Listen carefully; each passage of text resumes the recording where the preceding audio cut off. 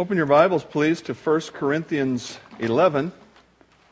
Those of you that are here on a regular basis are probably wondering why we haven't had the Lord's Supper yet, because we usually have it by now. You'll understand as I preach my message, because the message has to do with the Lord's Supper. I got a smartphone back in August. Might be smarter than me, I'm not sure.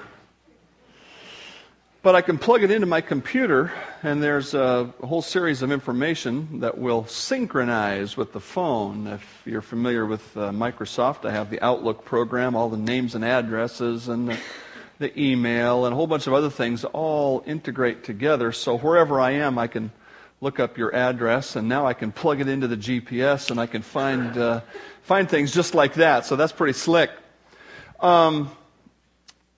To make this phone thing really work easily with my computer in the office, I got a little thing called a cradle. It's a thing that the phone sits in, and it's wired up to the computer, and every time you plug it in, it automatically synchronizes. A little program in the computer that goes out and finds the latest information from here or from there and puts it all together, and everybody is happy. And so I go online to find the little cradle for the phone, and it looks like the actual phone maker doesn't make one, but there's some other people that do. So I order one, and it comes, and the little plug isn't even the same size plug. It won't work at all. So I send that one back.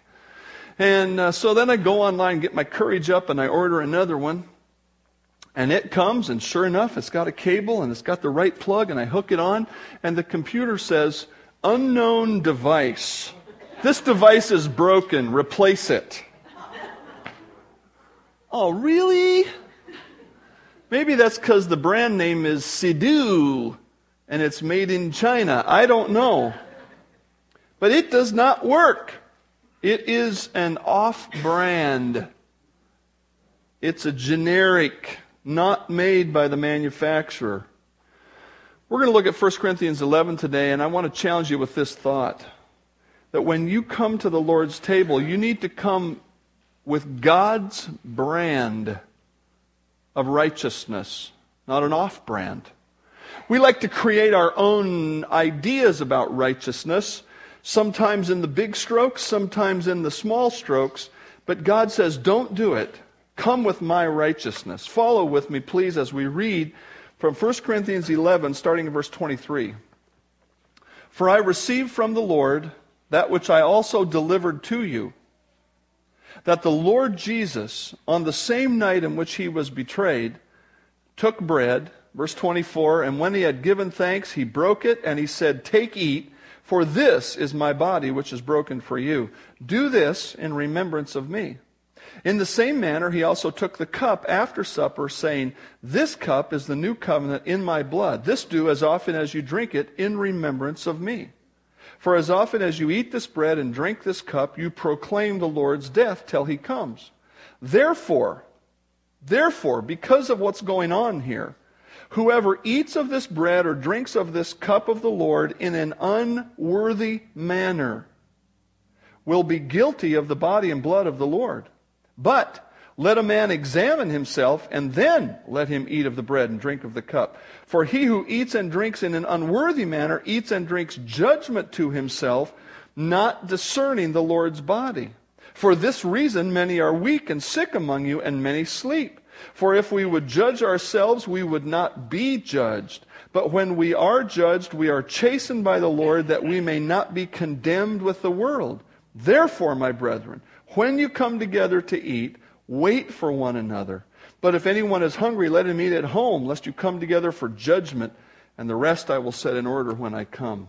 The Apostle Paul received directly from Christ the teaching about the Lord's Supper. And he largely, in the first part of this paragraph, first part, verses 23 through 26, if you have a red letter Bible like I do, which shows the words of Christ, wherever they occur, it shows them in red. You can see that part of this is a direct quote from Jesus Christ himself. Christ said these truths on the night in which he was betrayed. He gave the truth to Paul, and he gave Paul more truth beyond that, particularly verses 27 and following that we just read. What we understand about the nature of this of this worship ritual that we're going to have is this. Christ's desire is very simply remembrance.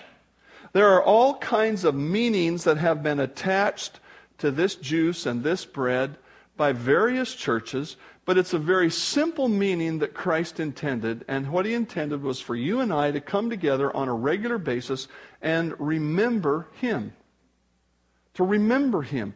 That is the simplest definition of worship that I can think of. Worship is not something that happens when we sing. Worship is something that happens when I think about God and recognize who he is and who I am and what he has done for me and in me, and I remember that and I actively think on it. We have a cross here because it gives a bit of a focal point to remember Jesus died on something like that. He died for me. I need to remember that all the time. I don't need to think of him on the cross, but I need to remember he paid a very steep penalty for me. I need to actively remember. That's what Christ wants. It says here, look at this in verse 23, on the night in which he was betrayed. On that night, he instituted this supper. On that night, he said, I want you to remember me. I want you to remember the incredible physical suffering I will go through. I want you to remember my shed blood. I want you to remember that I died to save you. They didn't understand that he was going to go out of that room and into the events that would become his death within hours. They didn't understand that. And so he said, look guys, I want you to remember me. And here's one of the ways I want you to do it. It's not the only way, but I want you to eat some bread and I want you to think about my body and the terrible physical punishment that I went through. And I want you to drink the juice and think about my blood that was shed. The shedding of blood obviously is not just about bleeding, it's about dying. And remember his death that paid for our sins. One of the last things that's always done, and it will be done tomorrow, as it was done several times in the last few months, at a memorial service for a police officer who dies in the line of duty, is the last radio call. It's one of those moments that makes me choke up when I hear it, when I think about it. It's not an actual call, of course. That would be a little too hard technically to pull off. But they make the call over the radio and they record it coming out of a radio. Then they play it at the memorial service. And it always follows a pattern. And the pattern involves the call sign of the officer. My call sign is 9 Adam 614. And so they would say 9 Adam 614. They repeat that. And then they say, gone, but not forgotten. Gone, but not forgotten. That's what this is about. Do you remember Christ? Do you think of him? Do you honor him? He is gone from us physically. He's not gone spiritually. But he is not to be forgotten. He has saved our eternal soul. That bears some active remembering. That's why we do this every month. Some churches do it every week. It's okay. You can do it as often as you like. But as often as you do it, Christ says, remember me. Think about me. Now, in this remembering, he gives us a specific instruction. Look at verse 27. He says, now listen, there is a right way to do this and a wrong way. Therefore, because this is about remembering Christ, whoever eats the bread or drinks the cup of the Lord in an unworthy manner will be guilty of the body and blood of the Lord. So let a man examine himself, and then let him eat of the bread and drink of the cup. And so we come to this statement. What is Christ's demand here? Well, the demand is for righteousness. And so I want to think about it in two lights. First of all, what makes us worthy to come into God's presence at all? And then what makes us worthy to receive the Lord's Supper? Well, Hebrews 19 tells us what makes us worthy to come into God's presence. Therefore, brethren, having boldness to enter the Holy of Holies, the very presence of God, by the blood of Jesus, by a new and living way which He consecrated for us through the veil that is through His flesh. When we ask the question, why am I worthy to come right up to God the Father and pray to Him, or offer a song of praise to Him, or have this and say, thank you for my salvation? Why can I come right up into His presence?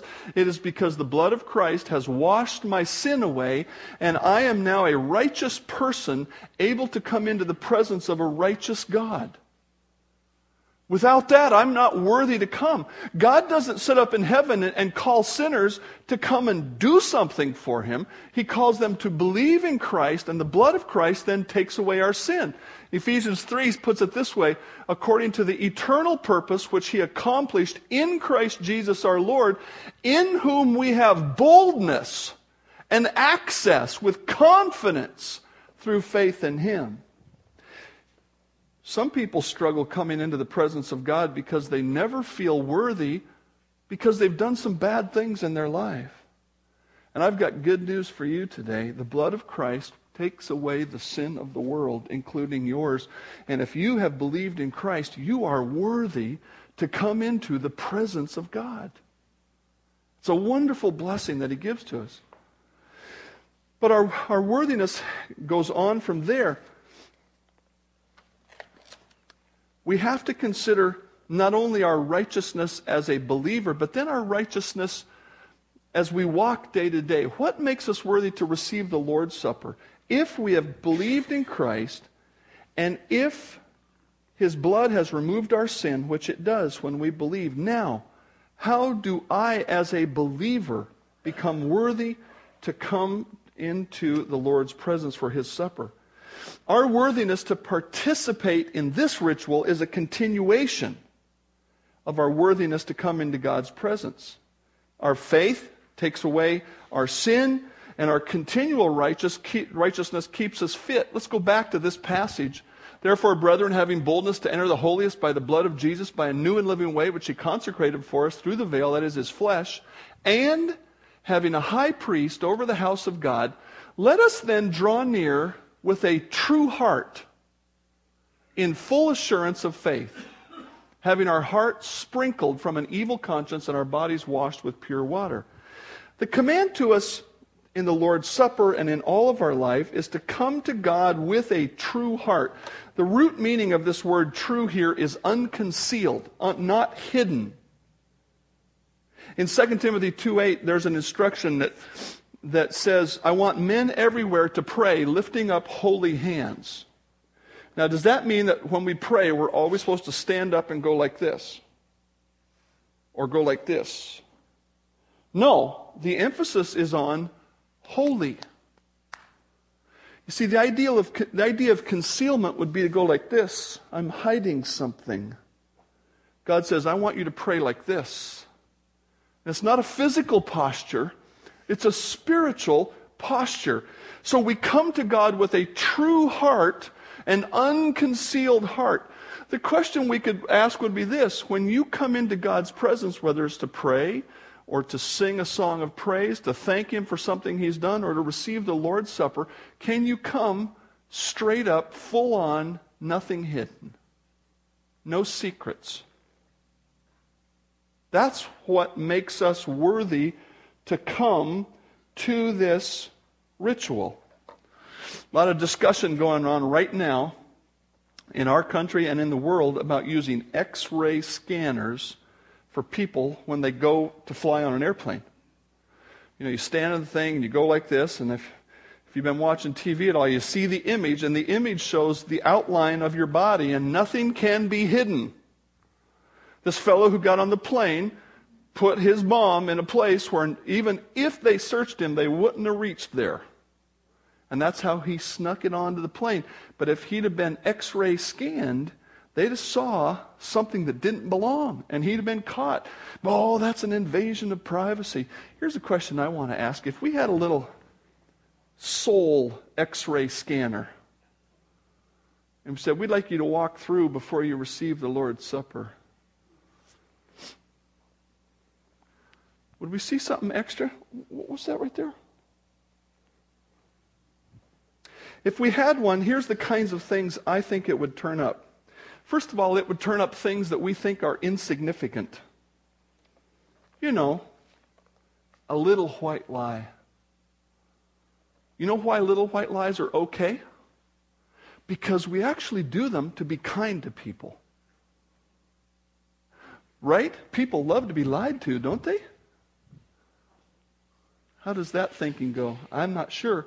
But we somehow have told ourselves that there are little lies, and then there's great big whopper lies. Now, those are bad. But these little ones, they're not too bad. We use words to show how little our sin are. We call it fudging on a test. We call it naughty behavior. I've seen some pictures and heard some reports about the stuff that they take off of people going onto airplanes, just going through a metal detector. I mean, thousands and thousands and thousands of knives. Do you really think you were going to sneak through the metal detector and have a knife, even though it's a little one, and they're going to say, oh, it's just a little knife, that's okay. Do you really think that? I don't want you getting on the plane with a little knife. That's the way we think about sin sometimes. Well, this sin's just a little one. Just a little baby sin. Look what God says about His Word. The Word of God is living and powerful, and it's sharper than any two-edged sword, piercing even to the division of soul and spirit, of joints and marrow, and it's a discerner of the thoughts and the intents of the heart. Does it seem like God would make His Word that powerful and that specific if He didn't want us to use it in the same way? To get down in there on the thoughts and the intents of the heart and say, you know what? That thing right there, that's wrong. Yeah, it's little, but it's wrong. The second kind of thing that we would find with our soul scanner is things that we think God got wrong. You know, sometimes God just does not understand your situation. You know, if God knew what a tyrant my husband is, he wouldn't care about this. In fact, God does know. That's why it's okay for me to do this other thing that's wrong. Or if God knew my wife, man, she nags. Oh, man. So it's okay for me to go over here. Or, you know, if God knew how hard this class is I am taking and how important it was for me to pass, then He wouldn't care that I had to fudge on that test just a little bit. God never gets it wrong. The wrath of God is revealed from heaven against all ungodliness and unrighteousness of men who, specifically here, who suppress the truth. We know what God says, and yet sometimes we want to suppress that truth because we don't really want to deal with it. There's a third category of things that our soul scanner might turn up. Things that we think are private. Things that we think are private. If no one sees it, it's my private world. No one gets hurt by this little sin. It's just my little thing. Don't you worry about it. And yet look what Psalm 139 says about God. Where can I go from your spirit?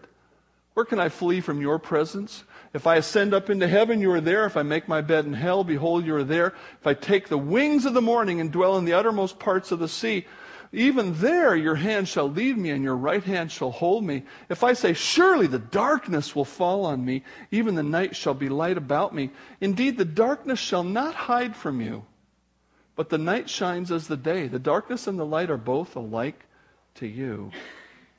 There's no such thing as a private sin. In fact, look at 1 Corinthians 11. There's an allusion to this private sin thing here in verse 31. If we would judge ourselves, we would not be judged. But when we are judged, we are chastened by the Lord that we may not be condemned with the world. Years ago, I read a statement by John MacArthur. He said, you can either confess your sin to God or He'll confess it for you to the world. Boy, I don't want that. I want to confess my sin to God. I want to get it right with God. I don't want to pretend that my sin is a private matter. There's a fourth category of things that we like to conceal, and it's things that are fun. I know God says this or that is wrong, but it's just so fun. It can't be wrong when it feels so right. Great line out of a song. God wouldn't, here's one thing that people say, God wouldn't give us the ability to enjoy this pleasure and then declare that it's wrong, would He? That would be cruel. By faith, Moses, when he became of age, refused to be called the son of Pharaoh's daughter, choosing rather to suffer affliction with the people of God than to enjoy the passing pleasures of sin. I'd like to challenge you to think about something here. Many sins are only sins because of timing. Parents, this is especially important for you to teach to your children. For instance, it's not wrong to have some nice belonging, but if you're in such a hurry to get it that you have to steal it, then it's wrong. Even though it might be a fine thing to have at some point in your life. It's not wrong for a husband and wife to have sexual relations, but if you're in such a hurry to have sex that you can't wait to get married, then it's a sin. There are many good things that God has created for us, and in His time, He may give them to us, or He may not. But we have to be patient, and a great much sin is created because we are in a hurry to get the pleasure that we think we have to have for our life. In contrast to this quick pleasure, I love this verse. The blessing of the Lord makes one rich, and He adds no sorrow with it.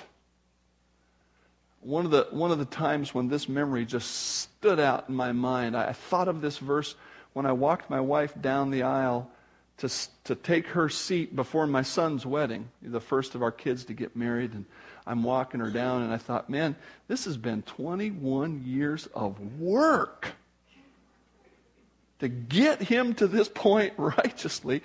But you know what? The blessing of the Lord makes one rich, and there's no sorrow. No problem here. No, it's just a wonderful blessing. But it won't come if we're in such a hurry to grab a certain pleasure that we think we can't live without. We've got to say no, even though things are fun sometimes.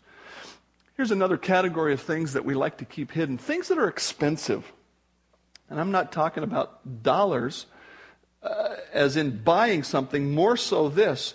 If I do what is right, if I confess this sin and walk on the path of righteousness in this area, it's going to cost me big time.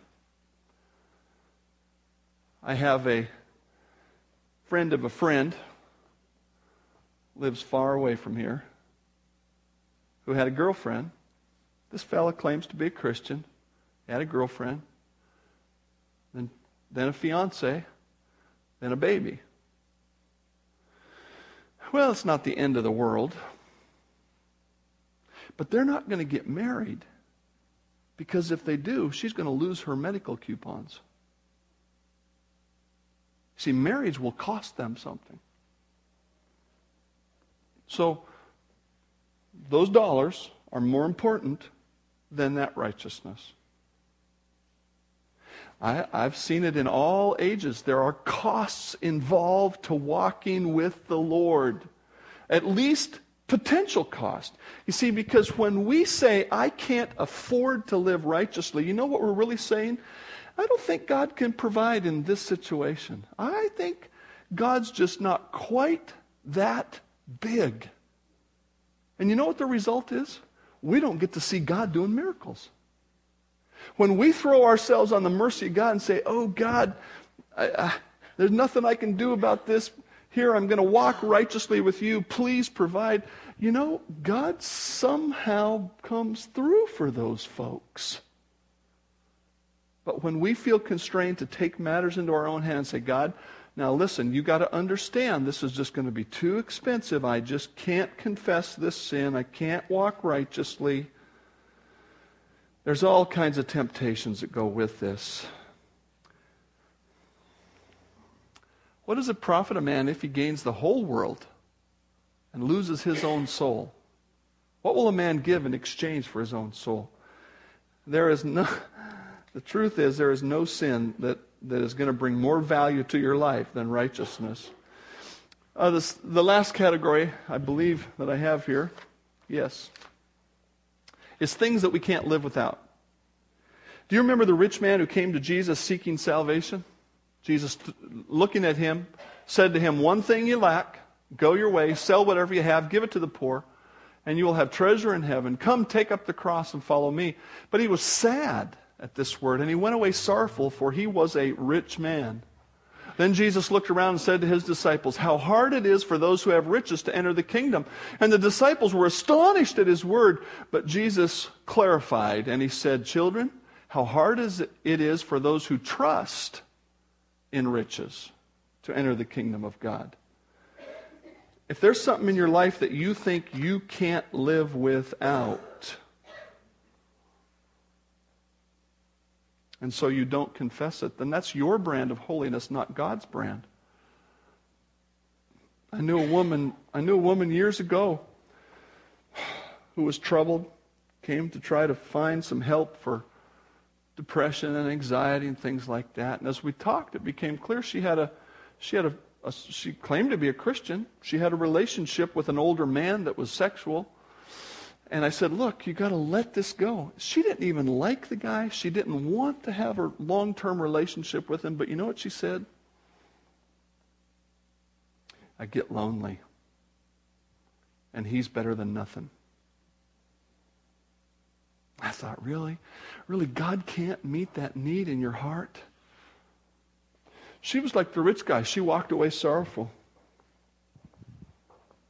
because she would not let go of that thing she had to have.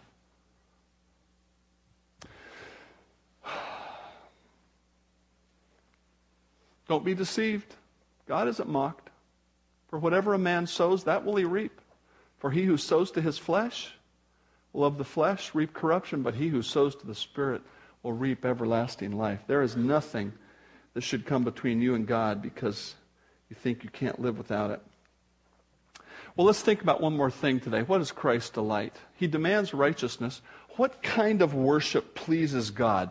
Look at this verse. Some of you are familiar with it. The true worshipers will worship the Father in spirit and in truth, for the Father is seeking such to worship Him. Here's what I want to challenge you with this thought. Worship isn't a physical action alone. I understand that every act of righteousness we do with our body. If I'm going to tell the truth, it is a physical act as well as a mental act. I understand that. If I am going to build a church building, it's a physical act as well as a spiritual act. But sometimes people think they can do the physical act without the spiritual because there's bread there to eat. And so they eat the bread and somehow they think, God, I'm eating the bread today, and God's going to look down from heaven and go, oh, good job. And it's not true. It is not a physical act that pleases God. It is the physical coupled with the spiritual. We can come to church and sing songs. We can say prayers. We can read Scripture. We can have this ritual of the Lord's Supper. Physical actions are the vehicle for genuine heart worship. But God is not worshiped by going through the motions. He's worshiped by our heart reaching out and saying, thank you for saving me. In particular today, Jesus, thank you for suffering on the cross. Thank you for shedding your blood. I've really been enjoying the GPS unit that my wife got me for Christmas. She was so thoughtful, discovered what I wanted so carefully. There's a little warning sign that comes on every time it turns on that says, don't use this while you're driving. This is dangerous. Do you accept this? And I go, yes, I accept this. Whatever. Another little screen came up, said, would you like to turn off the warning? Yes, I'd like to turn off the warning. Man, I love watching that thing. I love going down the streets and seeing the names of the streets. Oh. And you know what? It's right most of the time. It tells me the speed limit, and it tells me my speed, and so I've been watching those speed limit signs to see. And most of the time, it's right. I've even been watching the names of the streets to see if it gets those right. And most of the time, it gets them right. And that's the way we like to come to God. Well, you know, God, I'm mostly righteous. And God says, won't do. You need to be right with me. You need to let go of your sin. Whatever it is, whatever kind it is, let it go, confess it. Come to me with a clean heart, with an unconcealed heart, and tell me you love me, and tell me thank you for what I've done in your life. And that will be worthy worship. Let's pray together. Father, help us to be worthy worshipers. We know that you've made us worthy by taking away our sin. If there's anybody here who's never believed in Christ and had their sin removed, help them to believe in the Savior even now. For those of us who have believed, may we come with unconcealed hearts. May there be nothing that we're holding back. I pray in Christ's name, amen.